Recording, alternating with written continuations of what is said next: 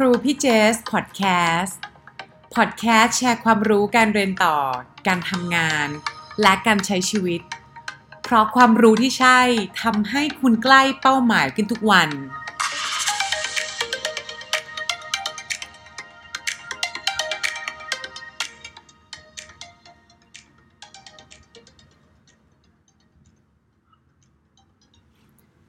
สวัสดีค่ะสวัสดีท่านผู้ฟังทุกท่านนะคะสวัสดีน้องๆทุกคนค่ะขอต้อนรับเข้าสู่ครูพี่เจสพอดแคสต์ค่ะยังกลับมาฟังพอดแคสต์กันทุกวันนะคะพี่เจสก็ยังพยายามทำอย่างต่อเนื่องนี่แหละค่ะก็ต้องบอกว่าช่วงนี้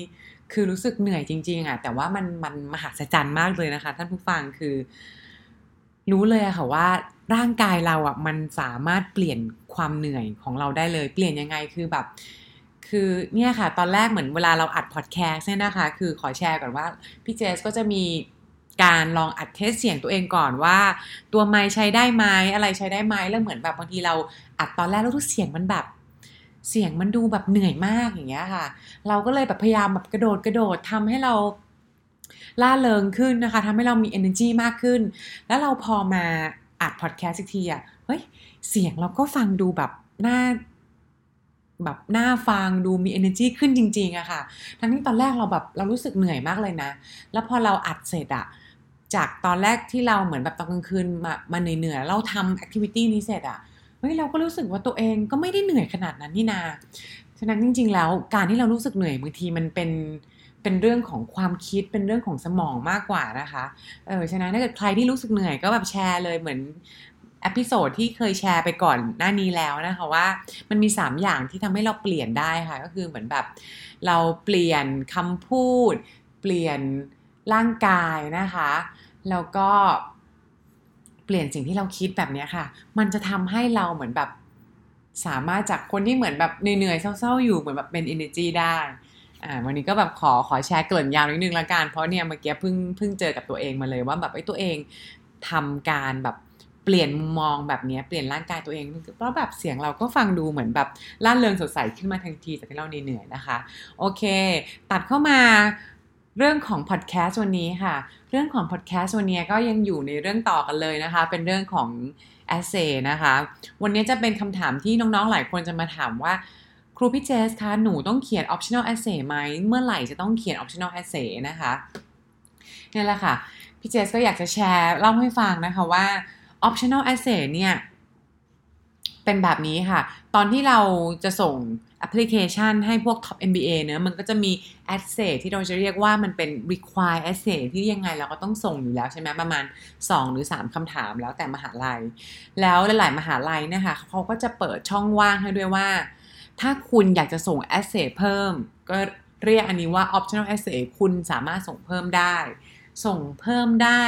เมื่อมีเหตุการณ์แปลกๆที่อาจจะส่งผลกระทบต่อแอปพลิเคชันเรานะคะเหตุการณ์แปลกๆพวกนี้มีอะไรบ้างแล้วเราอยู่ในจุดนั้นหรือเปล่านะคะมี4ข้อค่ะข้อแรกนะคะก็คือเมื่อเรามี employment gap เกิน3 เดือนค่ะอย่างบางคนที่อาจจะในเรื่องของคนที่ลาออกแล้วเหมือนแบบจะเปลี่ยนงานมาหางานใหม่นะคะหรือบางคนที่เหมือนแบบว่าอาจจะไม่สบายแล้วก็แบบลาออกมาพักฟื้นหรือว่าบางคนโดน lay off ก็มีนะคะเป็นเรื่องที่ต้องบอกว่า lay off อาจจะเป็นมองในเชิงของ lay off ทั้งบริษัทนี้ปิดอย่างเงี้ยค่ะแผนกนี้ปิดออกไปเป็นแผนกย่อยของธุรกิจรอบโลกปิดออกไปอย่างเงี้ยอยู่ดีคน lay off เราก็ต้องไปหางานใหม่เนี่ยมันก็ต้องใช้เวลาทีนี้ถ้าเกิดเรามี employment gap เกิน 3-4 เดือนแล้วเราไม่ได้เขียน optional essay นะคะมันจะทำให้ admission committee เขาสงสัยเขาว่าเฮ้ยมันเกิดอะไรขึ้นทำไมอยู่ดีเราถึงลาออกหรือทำไมอยู่ดีออกมาอยู่เฉยๆเราเหมือนแบบมันเกิดอะไรขึ้นนะเขาอาจจะคิดไปในแง่เหมือนแบบคือมันเป็นเรื่องปกติที่คนเราเห็นอะไรแบบนี้มันก็จะคิดไปในแง่ลบไปเนอะเหมือนที่พี่เจสเคยแชร์ในเอพิโซดเก่าๆว่าเหมือนสมองคนเรามันจะเป็นสมองของแบบคนเอาตัวรอดอะเห็นอะไรมันต้องเหมือนแบบมองในแง่ไม่ดีไว้ก่อนมันเป็นเรื่องปกติค่ะเขาจะคิดได้ว่าเราเนี่ยเราเกิดไปทำตัวอะไรไม่ดีไว้ที่ทำงานหรือเปล่าเราเลยต้องเหมือนแบบออกมาเราไปมีความขัดแย้งกับอะไรที่ทีมหรือว่าเราเหมือนแบบไม่เคลียร์อะไรกับชีวิตหรือเปล่า มีเป้าหมายชีวิตเป้าหมายอาชีพที่ไม่เคลียร์เลยลาออกมามีช่องว่างตรงนี้นะคะซึ่งพอเรามีตรงนี้นะคะเราสามารถเขียนบอกได้เลยค่ะว่าเราเนี่ยมี employment gap 3-4 เดือนเพราะอะไรแล้วทีนี้ต้องเล่าให้ฟังว่าเทคนิคในการเขียนก็คือว่าคือเชื่อเลยค่ะว่าน้องๆส่วนใหญ่ที่ลาออกมาคือเราไม่ได้ทำอะไรเฉยๆแล้วเนอะเราก็ต้องแบบถ้าเราลาออกมาเพราะเดิน lay off เราก็ต้องไปหางานใหม่แหละหรืออาจจะไปเรียนสกิลเพิ่มบางคนอาจจะไปสอบ CFA เพิ่มหรือบางคนอาจจะไปเรียนคอร์สออนไลน์ให้ได้สกิลใหม่เพิ่มที่จะได้ไปสมัครงานใหม่ได้เพราะเดี๋ยวนี้ก็มีคอร์สออนไลน์ของมหาลัยต่างประเทศมากมายเลยเนอะแบบที่เห็นบ่อยๆเนี่ย MIT Sloan Emeritus Wharton ของ Kellogg ก็มีอะไรพวกนี้เยอะแยะไปหมดเลยนะคะจะเรื่องของ coding data analytics อะไรพวกนี้คือถ้าเราไปทำอะไรในช่วงนั้นนะเราก็พยายามเขียนอธิบายไปค่ะว่าเราเอาช่วงเวลาที่ว่างไปทำอะไรแล้วเราว่างเพราะอะไรและสุดท้ายเราได้เรียนรู้อะไรแล้วทำไมเราถึงกลับมาแบบเชื่อมต่อได้ยังไงนะคะค่ะอย่างยกตัวอย่างมีน้องคนหนึ่งค่ะคือเขาเนี่ยลาออกมาแล้วเขามาทำสตาร์ทอัพของตัวเองแล้วพอมาทำสตาร์ทอัพของตัวเองประมาณ6 เดือนเนี่ยแล้วสตาร์ทอัพมันก็คือง่ายๆสตาร์ทอัพก็เจ๊งค่ะคือเขาไม่ได้ฟันดิ้งแล้วเขาก็เลยต้องเหมือนแบบกลับไปหางานไปทำงานต่อนะคะสิ่งที่จะแชร์ก็คือว่าก็คือน้องคนนี้คือเขียนไปว่าตอนนั้นเนี่ยตอนที่เขาทำงานอยู่เขาเห็น opportunity เนี้ยเหมือนแบบน่าสนใจมากก็เลยคิดว่าเนี่ยแหละเป็นจุดที่เราจะต้องออกมาลองทำสตาร์ทอัพของตัวเองดูแล้วถ้าไม่ออกตอนนี้มันจะไม่ใช่จุดที่เราจะสามารถเริ่มธุรกิจนี้ได้แล้วนะคะมันจะแบบเหมือนตกรถไฟขบวนสุดท้ายไปนะคะก็เลยออกมาแล้วพอออกมาทำพอตอนที่ไปพิชเนี่ยก็เห็นว่า business model เนี่ยยังมีจุดบกพร่องอยู่หลายด้านเลยรู้เลยเนี่ยว่าตัวเองเนี่ยยังขาดในเรื่องของตัว data analytics เรื่อง marketing ยังไม่มีครบนักนะคะพองานต่อไปที่เขาไปทำเนี่ยเขาก็ไปศึกษาเพิ่มเติมแล้วก็ไปทำงานในเรื่องของ data analytics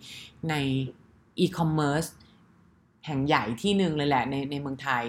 แล้วตรงนี้มันก็ต่อยอดมาโกงเขาได้เพราะโกงเขาก็อยากมาสายเทคโนโลยีอยากทำสตาร์ทอัพเหมือนเดิมนี่แหละค่ะก็คือเป็นวิธีการเขียนลิงก์ให้เห็นภาพนะคะเพื่อให้ทาง Admission Committee เขาเข้าใจว่าเราแบบเราหายไปทำอะไรแบบ3 เดือน 4 เดือนบางคนมีเป็นปีก็มีเหมือนกันนะคะฉะนั้นถ้าเกิดน้องๆตรงนี้ถ้าเกิดใครแบบลาออกมาแล้วอยู่เฉยๆก็บอกว่าจริงๆเราต้องอย่าอยู่เฉยๆนะเราต้องพยายามหากิจกรรมทำคือถ้าเกิดเราไม่ได้ทำงานเพราะเรากำลังแบบรู้สึกกำลังจะเปลี่ยนงานแล้วกำลังเลือกที่ทำงานอยู่อาจจะใช้เวลาสัก3-4 เดือน5 เดือน6 เดือน7 เดือนเนี่ยเราก็ง่ายๆพยายามไปหาแบบกิจกรรมวอลันเทียร์ทำจะได้เพิ่มโปรไฟล์ไปด้วยแล้วก็เป็นเหตุผลที่มาเขียนได้ด้วยใน optional essay นะคะแล้วส่วนตัวข้อ2เนี่ยค่ะก็คือในเรื่องของ choice of recommender ก็คือว่าตัวเลือกของ recommender ถ้า recommender ของเราเนี่ยคนที่เขียนใบ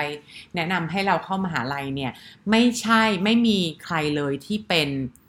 หัวหน้าปัจจุบันหรือคนที่มาจากในบริษัทปัจจุบันเนี่ยก็จำเป็นจะต้องเขียนเลยค่ะว่าทำไมเพราะถ้าเกิดเราน้องนึกภาพดูนะเหมือนแบบเราทำงานที่ปัจจุบันมาแบบ5 ปีแต่ว่าตอนที่ส่ง recommender ไปให้ในบริษัทไปให้ไม่ใช่บริษัทค่ะไปให้ใน Top MBA เนี่ยเราเอาลูกค้าคนหนึ่งแล้วก็อีกคนหนึ่งเนี่ยก็อาจจะเป็นซัพพลายเออร์ของบริษัทเราแต่เราไม่เอาหัวหน้าเราทีนี้ก็เหมือนเดิมแหละทางทีมแอดมิชชั่นนี่ก็แบบเป็นคนจับผิดเหลือเกินเขาก็จะคิดว่าเหมือนแบบเดี๋ยวก่อนมันเกิดอะไรขึ้นทำไมคนนี้ถึงไม่เอาหัวหน้ามาเขียนคนนี้จริงๆแล้วเหมือนแบบจริงๆไม่ได้ทำงานดีหรือเปล่าจริงๆที่เขาพูดมามันโม้หมดเลยหรือเปล่า achievement ที่เขาบอกว่ามันแบบมีโปรโมชั่นอะไรเนี่ยมันที่มันบอกว่าเร็วเนี่ยมันโม้หรือเปล่าแล้วก็เรื่องของแบบการทำงานเป็นทีมมันจะเป็นยังไงเขาเหมือนแบบทำงานได้หรือเปล่าทำไมหัวหน้าไม่ยอมเขียนก็คิดไปหมดเลยเนอะแล้วแต่ว่าเข้าใจค่ะว่าหลายๆคนที่ไม่เอาrecommender เป็นหัวหน้าปัจจุบันเนี่ยก็มีหลายเหตุผลคือต้องบอกว่าส่วนใหญ่เนี่ยคือเราต้องเอาคนในบริษัทปัจจุบันเป็นเท่านั้นแต่ถ้าเกิดเราไม่เอาคนปัจจุบันมาเป็นมันก็ต้องมีเหตุผลมาซัพพอร์ตเนอะอย่างน้อยบางคนอาจจะมีเหตุผลว่าพอดีทำงานมา5 ปีแล้วทำงานกับพี่ดีเรคเตอร์คนหนึ่งมาประมาณ4 ปีกว่าแล้วพี่คนนี้เพิ่งลาออกไปบริษัทใหม่ แล้วรู้สึกว่าคนนี้คือเขียนให้เราได้ดีที่สุดคนนึงกับอีกคนนึงก็เป็นลูกค้าเพราะว่าทำงานอยู่กับเราเป็นในโปรเจกต์ปัจจุบันก็เลยเอา2คนนี้ไม่ได้เอาคนที่มาจากบริษัทปัจจุบันเลย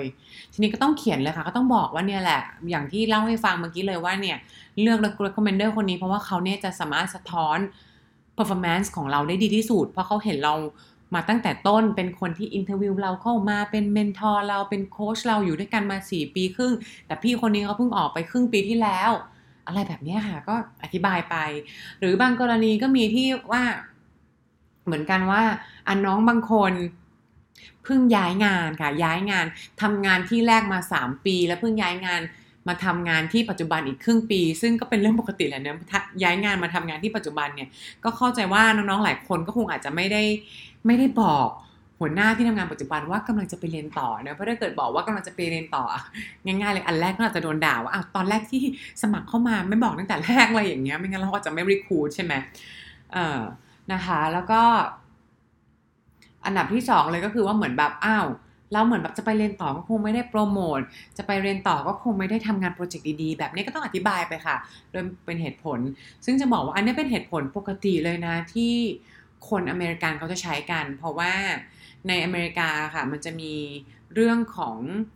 การที่โปรโมทมันจะได้รับโปรโมชั่นเนี่ยมันจะ competitive มากถ้าเขารู้ว่าคุณจะไปเรียนเขาจะไม่โปรโมทคุณใช่ไหมอาจจะเอาที่คนไม่คนอื่นก็ได้แล้วก็รอถ้าเกิดคุณกลับมาทำงานกับเราค่อยโปรโมทคุณขึ้นหรือทางอเมริกาเนี่ยพวกเศรษฐกิจมันก็ตกต่ำอยู่แล้วเนอะอย่างที่เรารู้กันแล้วมันก็มีการ lay off บ่อยมากแล้วทีนี้ถ้าเกิดเขาจะต้อง lay off พนักงานที่มีความสามารถเท่ากันนะคะต้องเลือกจาก2 คนเรื่อง1 คนอะแล้วก็รู้อยู่แล้วว่าคนหนึ่งเดี๋ยวจะต้องไปเรียนใช่ไหมเดี๋ยวคุณต้องไปเรียนอยู่แล้วก็คุณก็พอยื่นใบสมัครเสร็จเดี๋ยวเราก็ขอเชิญ lay off คุณออกเลยแล้วกันนะอะไรอย่างเงี้ยมันก็กระทบได้นะคะฉะนั้นเราก็ต้องเขียนอธิบายให้ทาง admission เข้าใจเหตุผลเราตรงนี้นะคะส่วนต่อมาค่ะข้อ3ข้อ3อันนี้น้องๆหลายคนน่าจะชอบถ้าเราได้คะแนน GPA เกรดต่ำแบบต่ำน้อยกว่า3หรือว่าได้เกรดเคยตกอาจจะไม่ได้เกรดต่ำกว่า3นะอาจจะได้ 3.5 ก็ได้แต่ว่าเคยตกวิชาใดวิชาหนึ่งเราจะต้องอธิบายค่ะว่าตอนนั้นนะคะมันเกิดอะไรขึ้นตอนนั้นเนี่ยมันมีอะไรทำไมเราถึงเกรดไม่ดีนะคะแล้วก็ทำไมเราถึงเกรดตกอย่างเล่าให้ฟังก็ได้ค่ะอย่างที่น้องๆอันนี้หลายคนเจอมากๆเลยค่ะส่วนใหญ่น้องที่เกรดตกเนี่ยต้องถามก่อนว่าถ้าเกิดน้องเนี่ยมีเทรนเกรดที่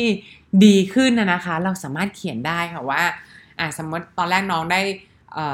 น้องอาจจะได้เกรดประมาณ 2.8 เนอะโดยการที่เหมือนแบบมาเหตุผลมันก็มาจากตอนที่ปีแรกเนี่ยเราอาจจะทำกิจกรรมเยอะยังปรับตัวไม่ได้แล้วก็ยังบริหารจัดการเวลาไม่ถูกก็เลยมีน้องหลายคนเนี่ยได้เกรดประมาณแบบ 1.5 เกือบ2อะไรแบบเนี้ยแล้วพอมาเรียนไปชั้นปี2ปี3ปี4เราก็ได้เกรดดีขึ้นเกรดดีขึ้นแบบก็ได้3อัพตลอดแต่ว่าสุดท้ายแล้วเนี่ยคะแนนเฉลี่ยมันก็รวมมาเราก็ได้ 2.8 นะคะเนี่ยเราก็เล่าให้เขาฟังแบบนี้แหละว่าเราแบบได้เรียนรู้อะไรเราก็ได้เรียนรู้ว่าเหมือนแบบบริหารจัดการเวลาดีขึ้นทำให้เราได้เกรดดีขึ้นแล้วเราก็เอาตรงนี้มาใช้กับงานปัจจุบันนะคะแล้วถ้าเกิดน้องที่เป็นคนที่เกรดไม่ดีแต่ GMAT ดีเราก็ต้องบอกให้ชัดเจนเลยค่ะว่าเราไม่คิดว่าเกรดในปี1ของเราเนี่ยจะสะท้อนถึงความสามารถในการเรียนรู้จะไม่สะท้อนถึงตัวเรียกว่า intellectual capability ของเราที่แท้จริงอะค่ะเพราะว่าเกรดตรงนี้มันเก่าแล้วมันก็แบบมันไม่ใช่แสดงถึงความเก่งของเราให้เขาดู GMAT ของเราอันนี้ต้องบอกว่าเป็นในกรณีที่เราได้คะแนน GMAT ดีเนาะแล้วอีกอันนึงค่ะก็คือว่าถ้าเราเกรดตกเราก็ต้องบอกว่าเราตกวิชานั้นเพราะอะไรใช่ไหมคะแล้วเราก็ต้องเล่าว่าเหมือนแบบถ้าเราตกเลขเนี่ยเราก็ต้องบอกเลยว่าเหมือนแบบตอนนั้นเราเหมือนแบบ ก็บอกตรงๆว่าเราอาจจะแบบยังปรับตัวไม่ได้เรียนรู้ไม่ทันเพื่อนอะไรแบบนี้ทำให้สอบตกแต่หลังจากนั้นมาวิชาเลขเราก็ทำได้ดีตลอดแล้วอย่างดูสิตอนที่เราทำเลขทำ quantitative part ในตัว GMAT เราก็ทำคะแนนได้ดีซึ่งตรงนี้แหละเป็นสิ่งที่เราอยากให้ทางคณะกรรมการอะเอามาเป็นตัวดูค่ะว่าเป็นตัวที่วัดความเก่งของเราอยากไปดูตรงที่มันตกเนอะโอเคแล้วก็ตัวข้อต่อไปอันสุดท้ายค่ะข้อ4น้องๆหลายคนก็ชอบถ้าน้องจะเขียน optional essay ได้ถ้าน้องมีคะแนน GMAT ที่ต่ำแบบปริมๆจะเกือบไม่ติดนะคะหรือว่าได้คะแนน GMAT ที่มันไม่บาลานซ์กันก็คือว่าได้คะแนนอาจจะได้คะแนนสูงแหละได้700แต่มันจะมีอาจจะมีควอนต่ำหรือได้ verbal ต่ำเราก็ต้องอธิบายค่ะว่าเพราะอะไรแต่จะบอกว่าไม่ได้ทุกคนที่อธิบายได้เนอะมันการที่เราจะมาบอกว่าเหมือนแบบคะแนน GMAT ต่ำโดยที่จริงๆเราเก่งเนี่ยมันยากเนอะต้องบอกว่าอันนี้เขียนได้เฉพาะบางกรณีค่ะกรณีไหนบ้างต้องบอกว่าเราต้องมีเหตุผล support แฟกเตอร์อื่นเพียงพอที่จะบอกว่าจริงๆแล้วเราเนี่ยให้ดูเรื่องอื่นที่สะท้อนความเก่งของเราถ้าน้องได้เกรดดีตอนที่เรียนอยู่ปริญญาตรีเนี่ยได้ first class honor คือได้ก็มากกว่า 3.5 ตรงนั้นก็โอเคเลยนะเราก็บอกได้ว่าเนี่ยคือเราเนี่ยให้บอกว่าจริงๆแล้วคะแนน GMAT มันไม่ใช่ตัวที่จะเป็นมันเป็นแบบเป็น single point ของการแบบสอบมันไม่ได้เป็นตัวที่จะบอกความเก่งของเราให้ไปดูคะแนน GPA รวมซึ่งมันเป็นการที่รวมความสามารถการเรียนรู้ของเรามาต้องแบบตลอดเวลา4 ปีนะคะเราก็ต้องบอกว่าต้องเป็นน้องที่เหมือนแบบทำงานในสายงานที่หนักต้องบอกเลยอันนี้จะพูดได้ว่าเหมือนแบบสายงานที่มันสามารถพูดได้จริงๆว่างานเราหนักแล้วเราทุ่มเทให้กับงานแล้วก็สอบ GMAT เนี่ยคืออันนี้เป็นคะแนนที่เราทำได้ดีที่สุดแล้วให้ไปดู achievement ที่งานแทนนะคะก็จะเป็นงานสายที่เกี่ยวกับเป็นงานสายแบงเกอร์ค่ะสายธนาคาร IB Investment Banking เนอะงานสายเหมือนแบบ Consult เนี่ย Strategy Consulting Management Consulting เขาจะรู้ว่าพวกนี้มันต้องทำงานดึกวันธรรมดาเสาร์อาทิตย์ก็ยังต้องทำงานนะคะฉะนั้นเราก็จะบอกว่าให้เขาเนี่ยไปวัดดูความเก่งของเราจาก achievement ที่เราได้จากตัวงานพวกนี้ที่เรามุ่งทำดูจากการที่เราได้โปรโมทเร็วดูจากการที่เราได้ปิดโปรเจกต์ใหญ่ๆได้หลายโปรเจกต์นะคะเนี่ยแหละก็ต้องบอกว่าคือไม่ใช่ทุกคนที่จะเขียนได้มันต้องมีเหตุผลข้ออื่นนะคะค่ะและเนี่ยแหละค่ะก็คือ4ข้อนะคะสถานการณ์ที่เราจะสามารถเขียน optional essay ได้ขอสรุปให้ฟังอีกรอบนะคะสรุปให้ฟังอีกรอบข้อแรกก็คือถ้าเรามี employment gap นะคะเกิน 3-4 เดือนควรจะต้องเขียนอธิบายว่าเราหายไปทำอะไรเพราะอะไรแล้วเราได้เรียนรู้อะไรกลับมาข้อที่2ก็คือถ้า recommender ของเราที่เราเลือกทั้ง2คนไม่มีคนไหนเป็นหัวหน้าคนปัจจุบันที่บริษัทปัจจุบันเลยก็ต้องเขียนแชร์ให้ฟังว่าเพราะอะไรข้อ3เนี่ยถ้าเราได้เกรด GPA ต่ำหรือเคยตกวิชาไหนตอนที่เรียนเนี่ยถึงแม้ว่าจะได้เกรดดีเนี่ยเราก็ต้องอธิบายค่ะว่าเพราะอะไรแล้วเราต้องชี้ให้ทางให้เขาด้วยค่ะว่าจริงๆแล้วเนี่ย ไม่ใช่ GPA นะตอนปี1ที่เป็นตัวบอกความเก่งของเราให้ดู GMAT ส่วนมาข้อ4ก็จะกลับกันค่ะข้อ4จะเป็นสถานการณ์ที่เราได้ GMAT ต่ำหรือ GMAT ไม่บาลานซ์แล้วเราจะบอกให้เขาไปดูความเก่งของเราจากเรื่องอื่นแทนไม่ว่าจะเป็นในเรื่องของ GPA ที่ได้ First Class Honor หรือว่าการทำงานของเราที่ทำงานที่เหมือนแบบมันหนักและเรายังสามารถประสบความสำเร็จได้โดยการได้โปรโมชั่นหรือการสามารถปิดโปรเจกต์ได้นะคะแล้วพอเราเขียนตรงนี้ก็บอกนิดนึงก็เราก็ต้องไปกระซิบบอกคนที่เป็น recommender เราด้วยเนอะว่าแบบเราทำงานหนักจริงๆให้ recommender ช่วยเขียนว่าเราทำงานหนักจริงๆแล้วก็บอกให้ recommender ช่วยแนะเราว่าเหมือนแบบเรามีความเก่งมี intellectual capability จริงๆมี quantitative analysis ความสามารถในการวิเคราะห์ทั้งเชิงตัวเลขทั้งเชิงคุณภาพจริงๆจากการทำงานแบบนี้นั่นแหละค่ะ ค่ะก็ฝากไว้นะคะว่านี่แหละมันจะอยู่ใน4ข้อนี้นะคะถ้าเกิดเราไม่ได้อยู่ใน4ข้อนี้หรือไม่ได้มีอะไรแปลกๆก็ไม่ต้องเขียนแล้วค่ะอย่างในประสบการณ์ที่พี่เจสเจอมานะคะก็เห็นน้องที่ต้องเขียนก็มีสักประมาณถ้า10คนเนี่ยที่คุยกันอยู่ก็มีแค่สักประมาณ 20% ที่ต้องเขียนส่วนใหญ่เราไม่เขียนไม่ใช่เรื่องแปลกค่ะแล้วถ้าเกิดเราได้คะแนน GMAT น้อยแล้วเราไม่มีเรื่องอื่นจะไปพูดถ้า GMAT น้อยแล้ว GPA น้อยเราก็ไม่ต้องเขียนดีกว่าเนอะเราเอาเวลามากับทำ essay ดีกว่าแล้วก็ให้ recommender ช่วยเขียนเน้นว่าเรามีความเก่งสามารถไปเรียนต่อ MBA ได้นะคะฝากไว้เท่านี้ค่ะแล้วก็เดี๋ยวมาเจอกันใหม่พรุ่งนี้ค่ะสวัสดีค่ะ